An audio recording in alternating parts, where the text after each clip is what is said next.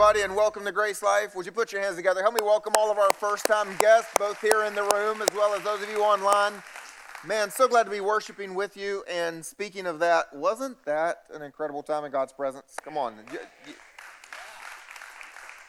It's one thing to sing the words, the living God is right here before me, standing in front of it. You know what I'm saying? It's another thing when you go, wow, this is for real. Like, y'all know we don't worship an idea.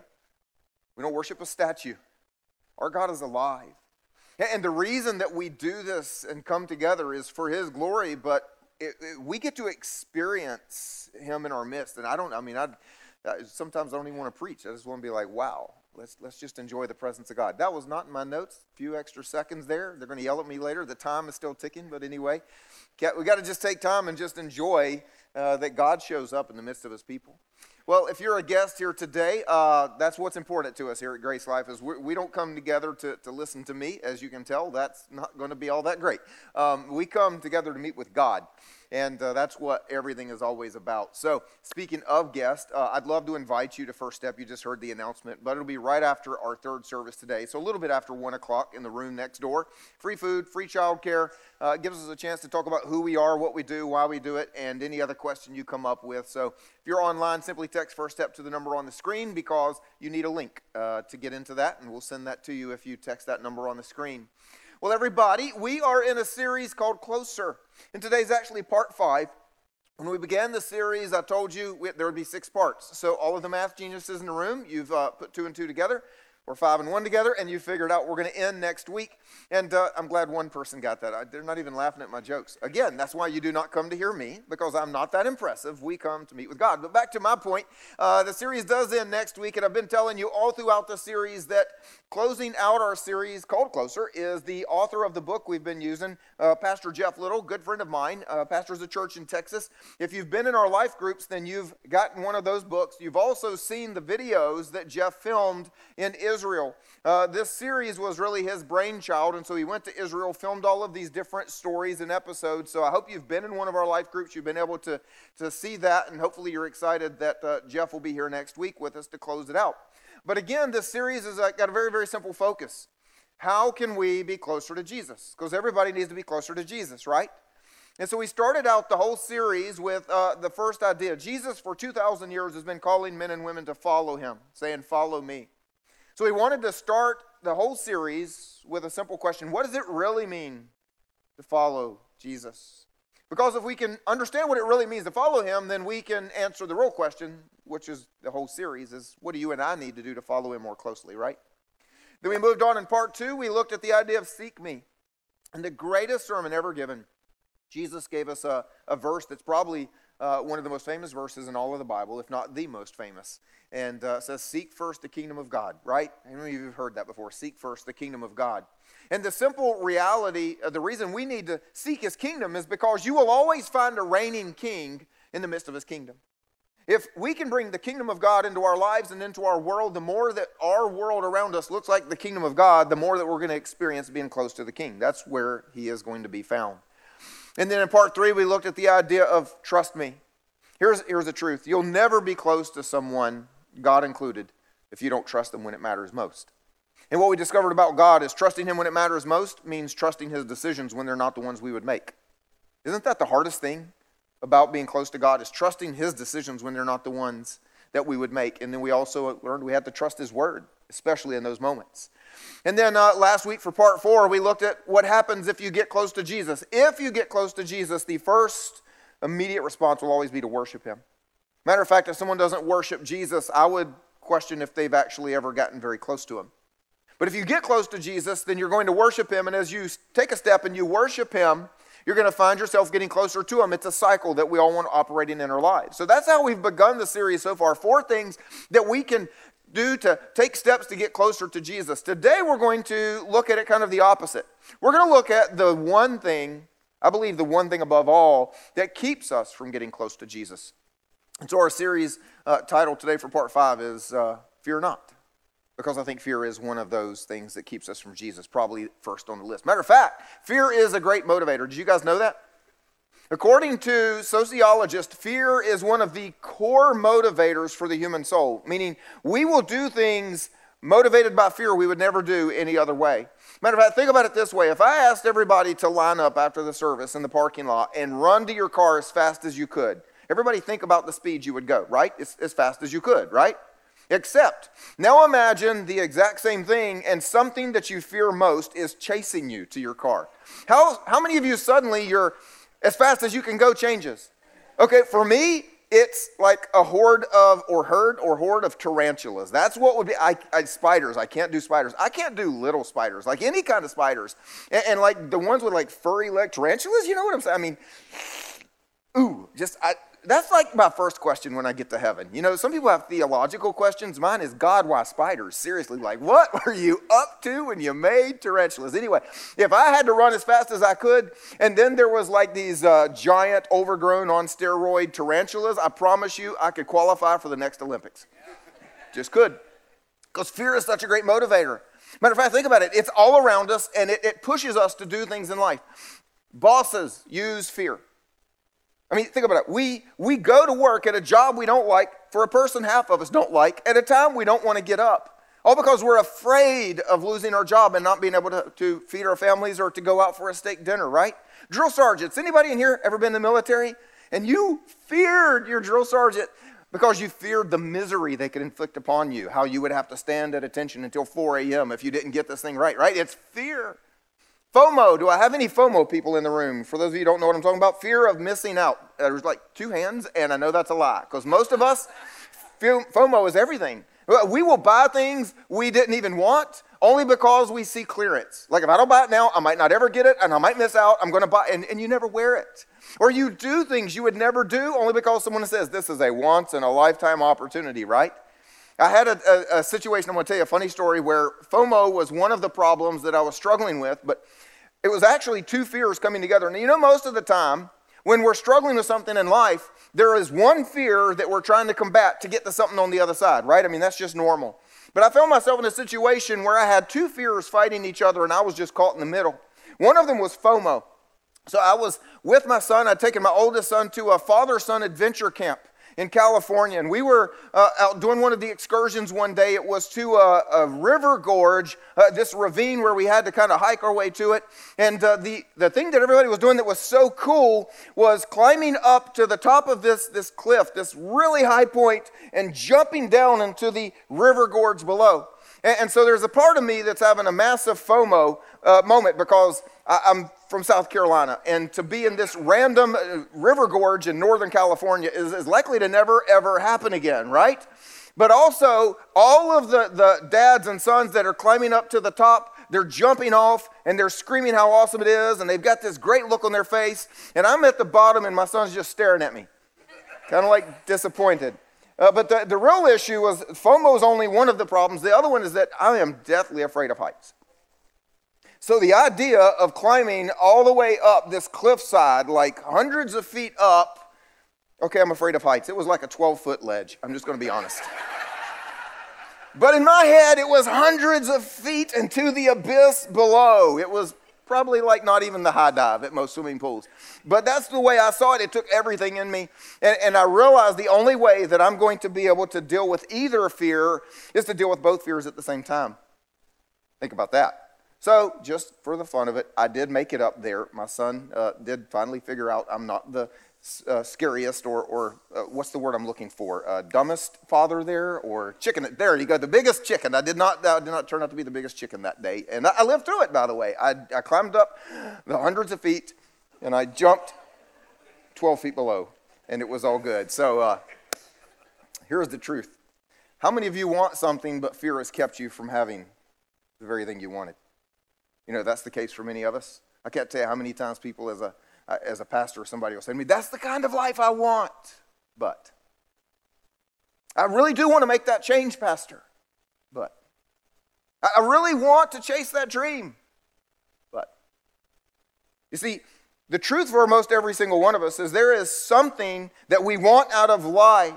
And there is a fear that keeps us from having it on the other side. And the reason that's so important for you to make sure you didn't tune out, get this, is because that is as true of our pursuit of Jesus as it is of any other part of our lives. There is a fear that gets in the way. And so my goal for today, my hope for you for today is that we'll be able to identify the fear or some fears that have been standing in the way of us getting closer to Jesus so we can call them out, confront them, and end up closer to Jesus. Somebody with me on that one? All right, well, if you've got your Bibles, you can turn with me to John chapter 9. And we're going to look at a story, part of a story we were looking at last week. If you were here for part 4, I told you we're going to skip part of the story today and come back to it next week. Well, here we are. It is now next week. But for those of you that weren't here last week, let me set the stage for what we're doing. Last week in the story, Jesus had come across a man who had been blind from birth. He walks up to him, does one of the weirdest things in all of the Bible. He spits in the dirt and then rubs the saliva mud on the guy's eyes and says, go wash it off. And then the guy can miraculously see. Well, the problem was that Jesus did this on the Sabbath.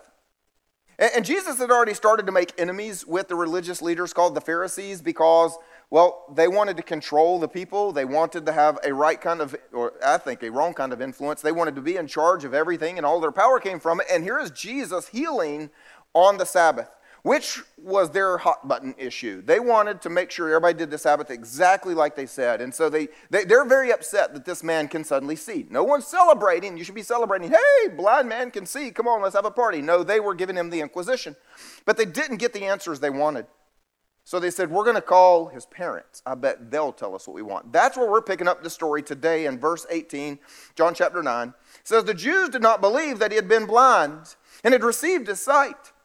And that's why they kept questioning everybody. Is this the man who was born blind? Is he? And some were saying, no, it looks like him, but it's not really him. See, the truth is that they didn't believe Jesus was the Son of God. They didn't believe Jesus was actually doing this miraculously or by power from heaven. They actually thought that it was all a sham, that this was somebody who had said, oh, I used to be blind, and the man Jesus healed me, so they start grilling him. They're trying to figure it out. They didn't believe it until they called the parents of the man who had received his sight. They asked them, is this your son who you say was born blind? How then does he now see? And his parents answered, well, we know this is our son. And yes, we know he was born blind. That much we can tell you. But how he now sees, we don't know. Nor do we know who opened his eyes. If you just ask him. Ask him, he's of age. He can tell you whatever you need to know. And if you stopped in the story right there, this would just be a completely logical answer. It would just be like, that makes perfect sense for them to say that. If the principal called me in the middle of the day and asked me why my son did something in algebra class, I'm going to be like, I don't know. I wasn't there. Ask the algebra teacher. Ask him. He's old enough. I mean, hey, he's in like high school. He can answer his own questions. Why don't you talk to him? But that's not actually what was happening. They weren't being logical. They were afraid. It says his parents said these things because they feared. They said these things because they feared the Jews. For the Jews had already agreed that if anyone should confess Jesus to be the Christ, they would be put out of the synagogue. Therefore, his parents said, ask him. He is of age. Don't ask us. We don't want to get in trouble. We don't want this to happen to us. Just go ask him, and if he says something about Jesus, you can throw him out of the synagogue. After all, we don't care. Man, talk about dysfunctional parents. I'm glad I had parents that were a little bit better than that. But see, what you have to realize is that they distanced themselves from him a long time ago.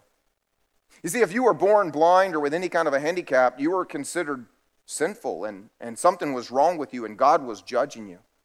So what you could actually imagine is that from the time this young blind boy was old enough to live off of whatever scraps were given him, he was begging on the street. He'd probably been abandoned by his parents for the most of his life. Not only was he blind and couldn't see, but he was also probably incredibly lonely. He'd spent all of his years, decades, on the side of the street, on the sidewalk, begging that someone would give him some food. Who knows, maybe they would show up at the corner on occasion and just look. Maybe they would weep, maybe they wouldn't care. But here's the point. These people, this mom and this dad, of everybody on planet Earth at that moment, knew better than anybody what Jesus had done. Better than anybody. There were people who walked by him every day that were arguing. Is he the one blind? Well, I don't really know. Kind of looks like him. I'm not sure. But they were sure. They were sure. They were even willing to tell the Jews, look, we know two things. That's our son, and he used to be blind. We don't know anything else. They were trying to lie about the Jesus part. They knew. They knew it was Jesus. And here's the point. If there's anybody whose life should have been changed in this moment, it would have been the parents. I mean, imagine if your child is handicapped, your child is born blind, your child is in rehab, your child is a drug addict or an alcoholic or a thief, and your child gets radically changed by Jesus, and they look at you and say, Jesus did this. You are the most likely candidate to become a Jesus follower. You are the most likely candidate to testify to the goodness of Jesus. Let me tell you about my son. And now look at what Jesus has done. You are the most likely candidate to believe that Jesus is the Son of God. And yet none of that happened, did it? They actually never even got close to Jesus because they were afraid of the Jews. They were afraid of what it was going to cost them if they took a step closer to the man who had done the greatest work in their son's life. Now, it's easy to judge them, isn't it? I can't tell you how many times I've read this story, and I've been so impressed with the blind man. I mean, I told you last week in part 4, if I'm blind and some dude I don't know walks up, spits in the dirt, and rubs it on my face, I am not going to do what he says. I'm not going to wash it off, and I may be blind, but I'm going to be swinging. I'm going to do whatever. Somewhere out there, I'm going to hit something. Like, how dare you, you know? So I've always been impressed that this man actually, like, goes and does what he says, and he follows Jesus, worships him. Like, whoa, dude, come on, 2 thumbs up for you. But every time I've read the story, I've thought, worst parents in the world. Can we get a little metal, little T-shirt that says, we are okay, anyway. But before we judge them, we need to realize that the struggle they had 2,000 years ago is the struggle you and I have every single day. And that is just the reality that if we get close to Jesus, it's going to cost us something. And sometimes we're not willing to pay that price. Matter of fact, there are some people we probably think well of in the Bible that did the same thing as these parents. You see, when Jesus was crucified and hanging on the cross, he was abandoned by his disciples. People who knew him the best and the closest were nowhere to be found. Most of them were gone. As we can tell, maybe one was there somewhere close to the end, along with his mother and a couple of the ladies, but everybody else was in hiding. And when it gets to the end of the day, literally, as the sun sets and Jesus hangs lifeless on the cross, there were 2 people that were willing to be associated and to say, can we take care of his body? I want to show you this because they risked everything in order to do this. In John chapter 19, it says, after these things, Joseph of Arimathea, who was a disciple of Jesus, but secretly, for fear. He was a disciple of Jesus, but secretly, because he had feared the Jews, he went and asked Pilate that he might take away the body of Jesus. And so Pilate gave him permission. And he came and he took away the body. But just freeze right there for a minute, because you got to understand something. Here is a man who had been a secret follower of Jesus, but that means at a distance and not telling anybody about it because he had feared what the Jews and the Pharisees and the religious leaders would do to him. We're going to find out in a minute. He's actually very wealthy and he has great influence. Maybe his wealth comes from shops or landlording or who knows, but maybe he would have lost it all, maybe lost all of his money. So he's been afraid to follow Jesus. But now, suddenly, he's decided he's going to take a big risk. Now that Jesus has been crucified, everybody, I think, could see something happen that day. Even one of the soldiers said, wow, this man was the Son of God. I think something finally happened inside of him that said, I'm going to stand up for this. I'm going to stand up for this man, Jesus. I'm going to have some courage. Because he actually went to Pilate and said, I'm associating myself with Jesus. Can I have his body? And what you need to understand and remember is Pilate is the one who had condemned Jesus to death. And Pilate was the one who condemned Jesus to death, even though he knew he was innocent. So there was no guarantee. Hey, I'm Joseph, and I would like to take care of Jesus. I'd like to take care of his body. There was no guarantee that just because you were innocent that you would come away from that. I mean, he could have found himself, you're with him? Well, let me hang you too. He risked everything. Finally, he came up with the courage to say, I'll be associated with him. Let's not leave his body there overnight. He wasn't alone. Nicodemus also, who earlier had come to Jesus by night. Wow. Another man. Why did he go by night? Because he was afraid. He was afraid. He came bringing a mixture of myrrh and aloes, about 75 pounds in weight. And so they took the body of Jesus. They bound it in linen cloths with the spices, as is the burial custom of the Jews. You know, one of the reasons that both of these guys were there when Jesus breathed his last and they were willing to take his body down is because they had been so far from Jesus, they could stand in the crowd and nobody would associate them with him. They had stayed so far away, any admiration they had had up until that point had been at such a distance. And now suddenly both of them are risking everything. So as we said, Joseph of Arimathea was a rich man. We know he was rich because he had a tomb that he's going to lay Jesus in. And you may think that's normal. It is not. Most people's bodies were discarded in another way. It was only the extremely wealthy that could afford to have a tomb carved into the side of a mountain. This was hard work. They would literally cut into stone, not just a little hole for your body, but a room. It was like a small house. You could go into the first room and there would be some carved platforms for beds to be laid out, for bodies to be laid out on. And then there would be another room, sometimes two other rooms for like the patriarch of the family or someone that was special.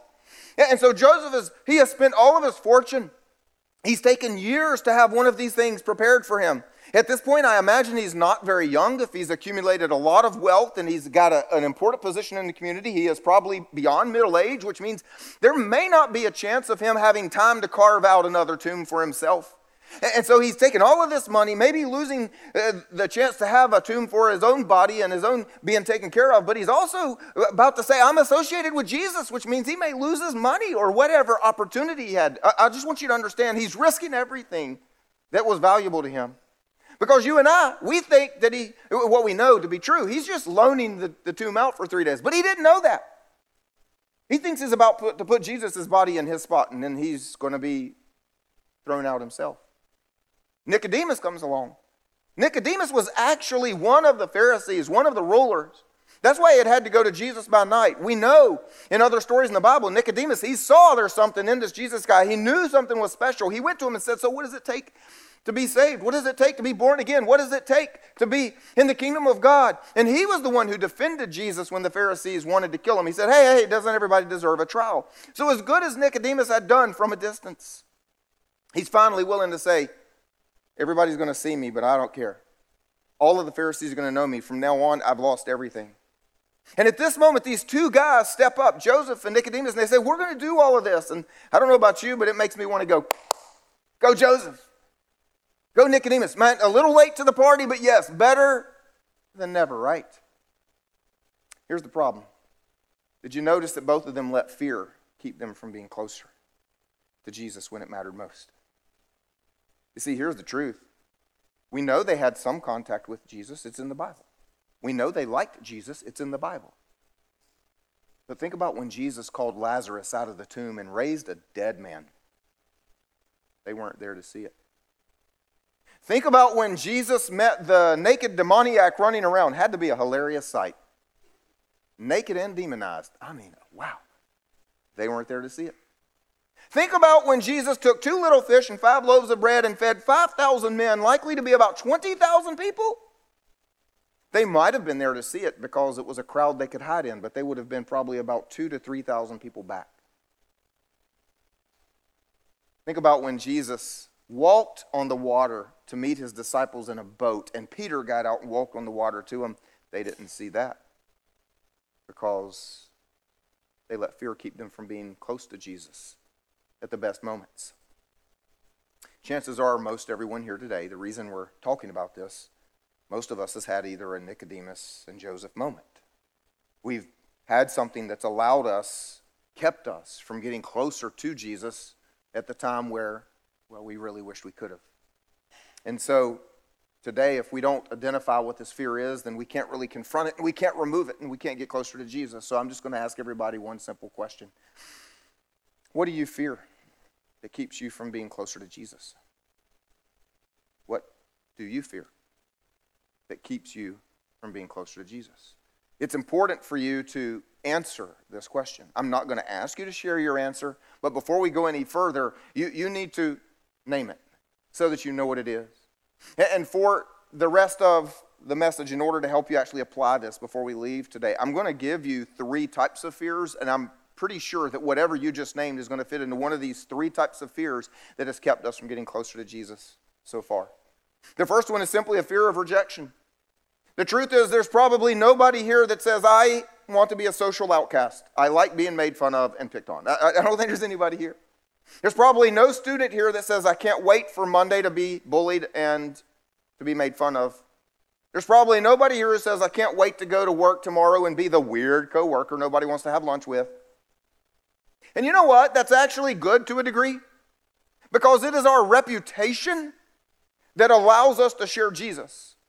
Nobody wants to listen to the weird person in the room, right? It is a good reputation that allows us to honor God in our life. So there's some good to that. The problem is when your desire for that good reputation comes at the cost of getting close to Jesus because you need to impress people. What are you going to do then? Matter of fact, let me show this to you in Scripture. It turns out we're not the only ones with this problem. Out of John chapter 12, it says, nevertheless, many even of the authorities believed in him. Jesus, that is. They believed in Jesus, but for fear of the Pharisees, they did not confess it because they didn't want to be put out of the synagogue. If you were put out of the synagogue, you could be told, don't go shop at their shops, don't rent from them, don't buy their sheep, don't sell them olive oil. You would be ostracized for life. They didn't want to be put out of the synagogue, for they loved the glory that comes from man more than the glory that comes from God. See, none of us want to go to school and be picked on for being a Jesus freak or a Bible believer in 2023. Who would do that? None of us wants to go to work and either get fired or lose favor with your superiors so that you may not be promoted or ever have a chance at the corner office. I used to teach school, and when I was teaching school, it was kind of the new issue was in the news, and everybody was worried about was teachers being fired for standing up for their faith. Because it was just at that time that it became a big deal that if teachers led an organization like Fellowship of Christian Athletes, or they led a Bible study before or after school, that they were losing their jobs because of it. As a matter of fact, the whole legal push was, well, students can do it and a teacher can be in the room, but they can't lead it. So if there was a prayer, a teacher could be there with their eyes closed, but they couldn't speak out. And it was baffling to me to watch, like the National Day at the Pole, if you've heard of that. It's when all the students one morning will come out and pray at the flagpole. You've got all these students that are willing to be embarrassed for the name of Jesus. And no teachers would be there for fear of being fired. Look, here's the real issue, is fear has kept us from being closer to Jesus at some point.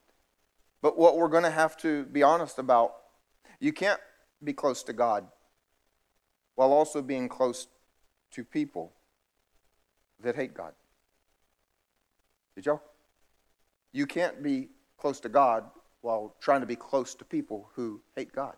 It's never going to work. We're going to have to choose at some point. Maybe your fear is different. Maybe it's the fear of surrender. You've heard me preach this truth. If you've been around GraceLife any period of time, you've heard it multiple times. It's one of the greatest core truths about our God. God loves you so much that he sent his son to die for you just as you are. And God loves you too much to leave you just as you are. I've never met anybody in church or out of church that does not already come with the understanding, if I follow God, it'll mean change. It doesn't matter who you meet or where. We all have this innate understanding. Well, if I say I want to be more godly, if I want to follow God, if I want to be a Christian, if I want to be a Jesus follower, it's going to mean some kind of change. We started the whole series with the idea of follow me. If we follow Jesus, it's going to require us to surrender some of our ways of living to what he has for us. But we're not all quite ready to make that change, are we? We would love to make those changes, and sometimes we're like, oh, Jesus, would you just come and change this one thing in my life? But don't change everything. We've got some things that we like. We're just not ready to surrender to his ways. We know what the Bible says about some of our moral choices. We know what God thinks about some of the things, but we're like, I'm just not ready. We know what God would want for us with some of our spending or some of our giving, but I work hard for my money and it's my money. Maybe for you it's a bad habit. Well, I like you could call it a bad habit. I happen to be having fun with it. How dare you? Some of us aren't ready to give up.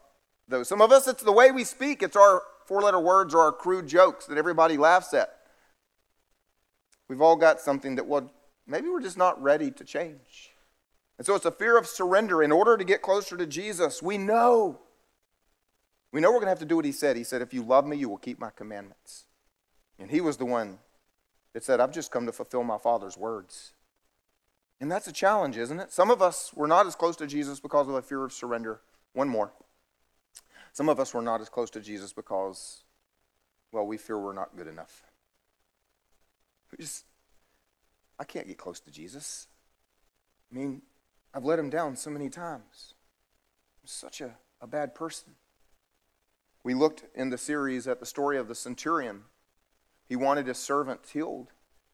He knew Jesus could do it, but he wouldn't even let Jesus come into his house. No, you are not going to come and lay hands on my servant. You can speak from afar, but I'm not worthy.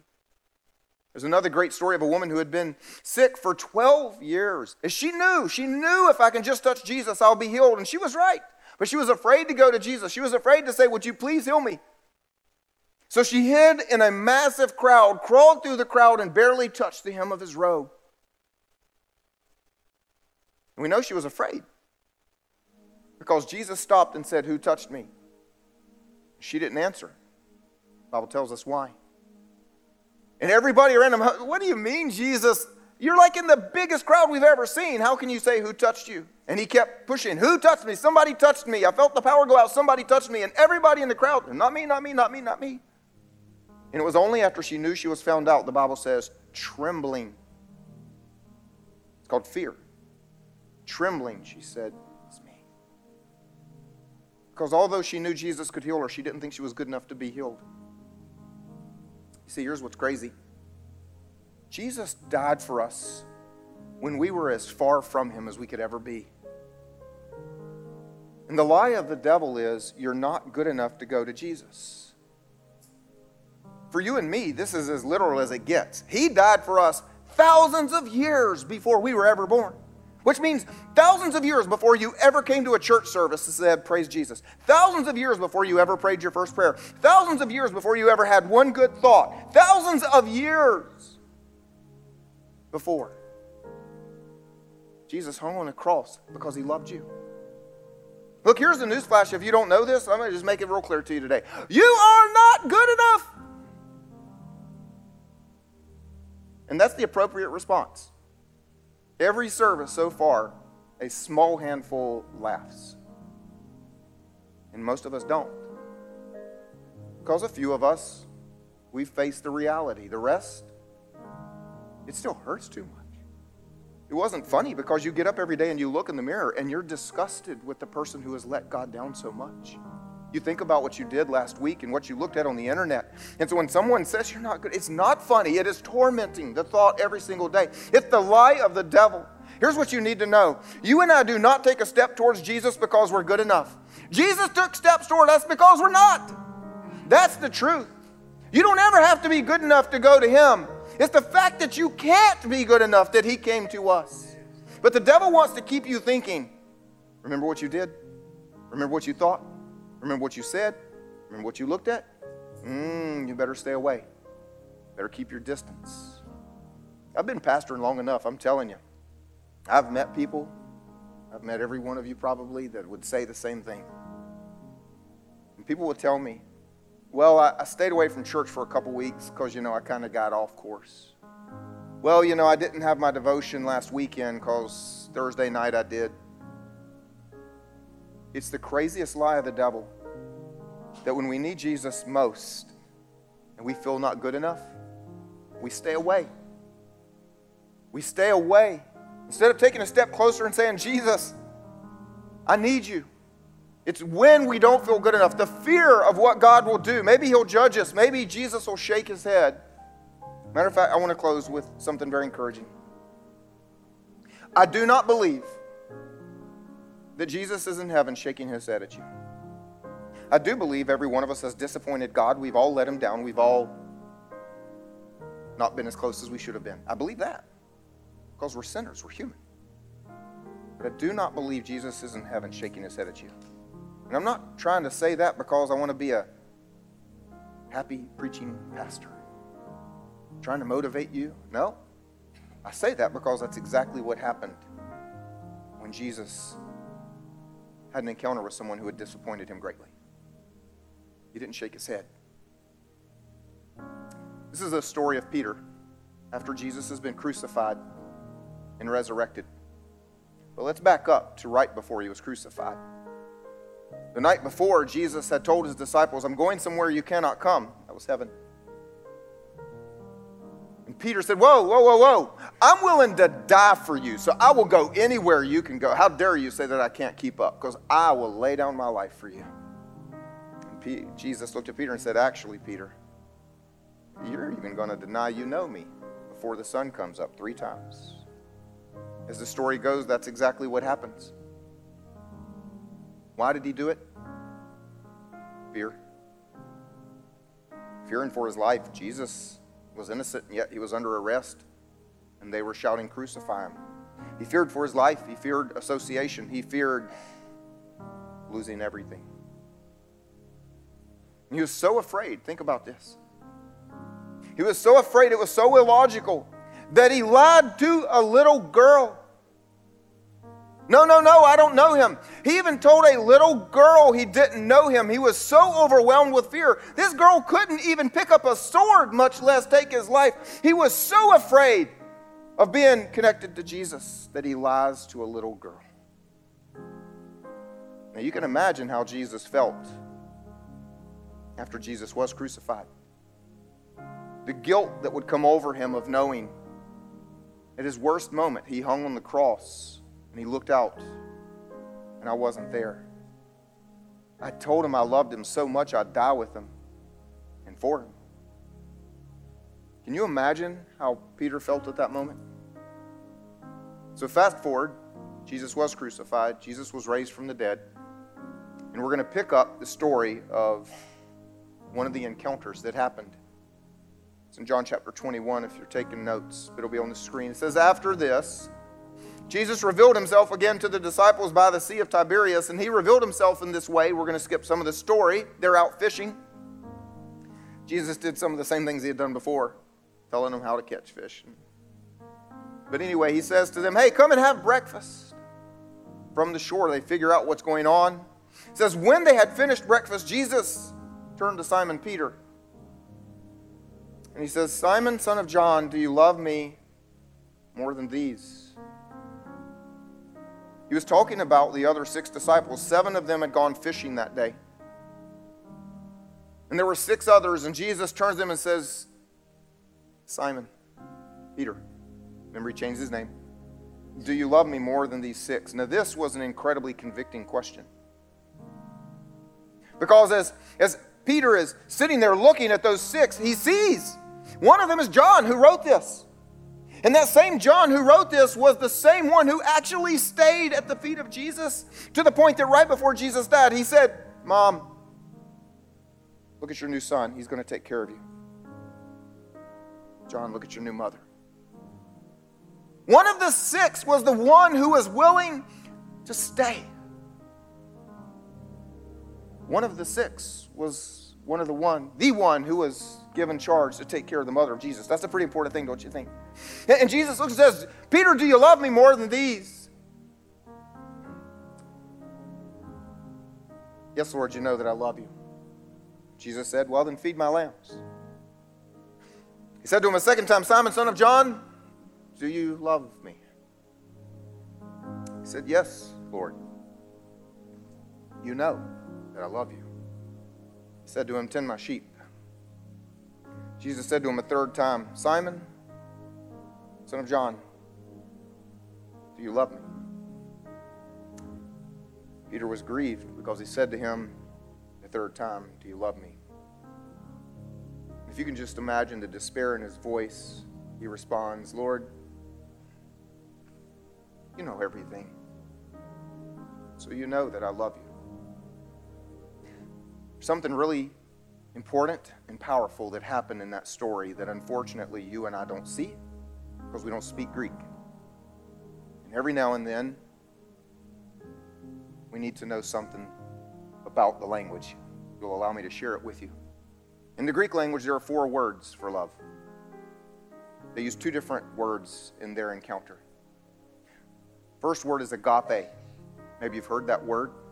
It's considered to be the highest and purest form of love. It's a sacrificial love. Agape would mean that I would lay down my life for you. And so when Jesus asked Peter, Peter, do you love me? He said, do you agape me? It's a little too soon, because that's the kind of love that Peter had promised just before Jesus was killed. I'll lay down my life for you. Peter's response was, Lord, you know that I phileo, a different Greek word for love. It's a brotherly affection. It's where we get Philadelphia, the city of brotherly love. I can only imagine as Peter is sitting there and Jesus, who he thinks he's disappointed more than anyone, all because he was afraid of people, is looking at him and saying, do you agape? Do you love me at a level that is sacrificial? I think Peter only just felt disappointment inside. And he probably looks over Jesus' shoulder and he sees John, the one who actually stayed by his side when he didn't. And his response is, yes, Lord, you know that I have affection for you. It's a funny encounter, isn't it? So Jesus asked him a second time. He's given Peter another chance. He should know better by now the redemptive nature of his God. Peter, do you agape me? And the second time, Peter looks at him and says, Lord, you know, I have phileo for you, a brotherly affection. I love you. And it's interesting that Peter is grieved that Jesus asked a third time, because when Jesus asked a third time, he met Peter where he was. And he said, Peter, do you phileo love me? He changed. It says Peter was grieved. Lord, you know all things. So you know I don't feel like I can say agape, but you know I phileo love you. It's just the best that I've got. I've let you down. I was afraid of you. I ran. I hid. I'm not good enough. Jesus would not let Peter stay in a place where his fear kept him away. He came to where he was, running, hiding. He'd gone back to fishing. He didn't even know what was going to become of his life. And Jesus finds him fishing, pulls him to the shore, and says, I'm not going to leave you where fear separates you from me. Today, I want you to know, I believe Jesus is having the same kind of moment with you. There is not a person in this room or online that has not let fear keep us from being close to Jesus at some point. Maybe you were afraid of being rejected by people. Maybe you were afraid of the change that Jesus is asking. Maybe it's still a current fear. Maybe you're afraid that you're not good enough because of what you've done. Every single one of us at some point. And what I want you to know today is Jesus is not shaking his head. He is coming to you right now and saying, do you love me? Are you ready to confront the fear? Call it out and name it so that you can get closer to Jesus. Let me pray for you. God, we thank you that you have always been the one who came to us and did for us what we could not do for ourselves. And so right now, God, we just confess to you, we have been afraid. We probably are still afraid, and we ask you, would you give us courage? Would you give us strength to label exactly what we have loved more in this world than you? God, we want to be closer. Jesus, we want to take the step towards you that you have taken towards us. And so today, would you remove whatever fear? Would you give us, by the power of your Spirit inside of us, the strength to say no more? No more will this fear be in the way. Would you give us a Joseph and Nicodemus moment where we say, I was afraid for long enough, but at this moment, at all cost, I'll risk everything. I will be closer to you, Jesus. God, we thank you that you are one who loves and redeems. If you just stay in a place of prayer, I'd like to speak to those of you that have yet to make Jesus your King. Maybe that also was over fear. Maybe you were afraid of what it would mean to be a Christian. Maybe you were afraid you weren't ready to make that commitment. But here's the good news. God loved you so much that when you were separated from him, it's just sin. We've all had a thought, an attitude, or done something that wasn't perfectly godly. But he loved you too much and so much that he sent his son Jesus to die in your place.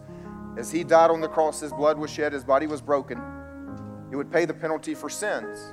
But since he had none of his own, it paid for our sins, and we can be forgiven. And just as he was raised from the dead, you and I can also have the promise of eternal life.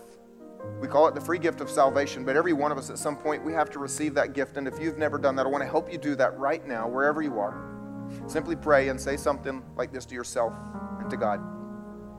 Lord Jesus, I thank you that you died for me. And so now, I choose to live for you. I thank you that you love me. I thank you that I'm forgiven. In my prayer here today, would you fill me with your Spirit and give me a life of great meaning in your kingdom? Amen. Would you all help me celebrate that?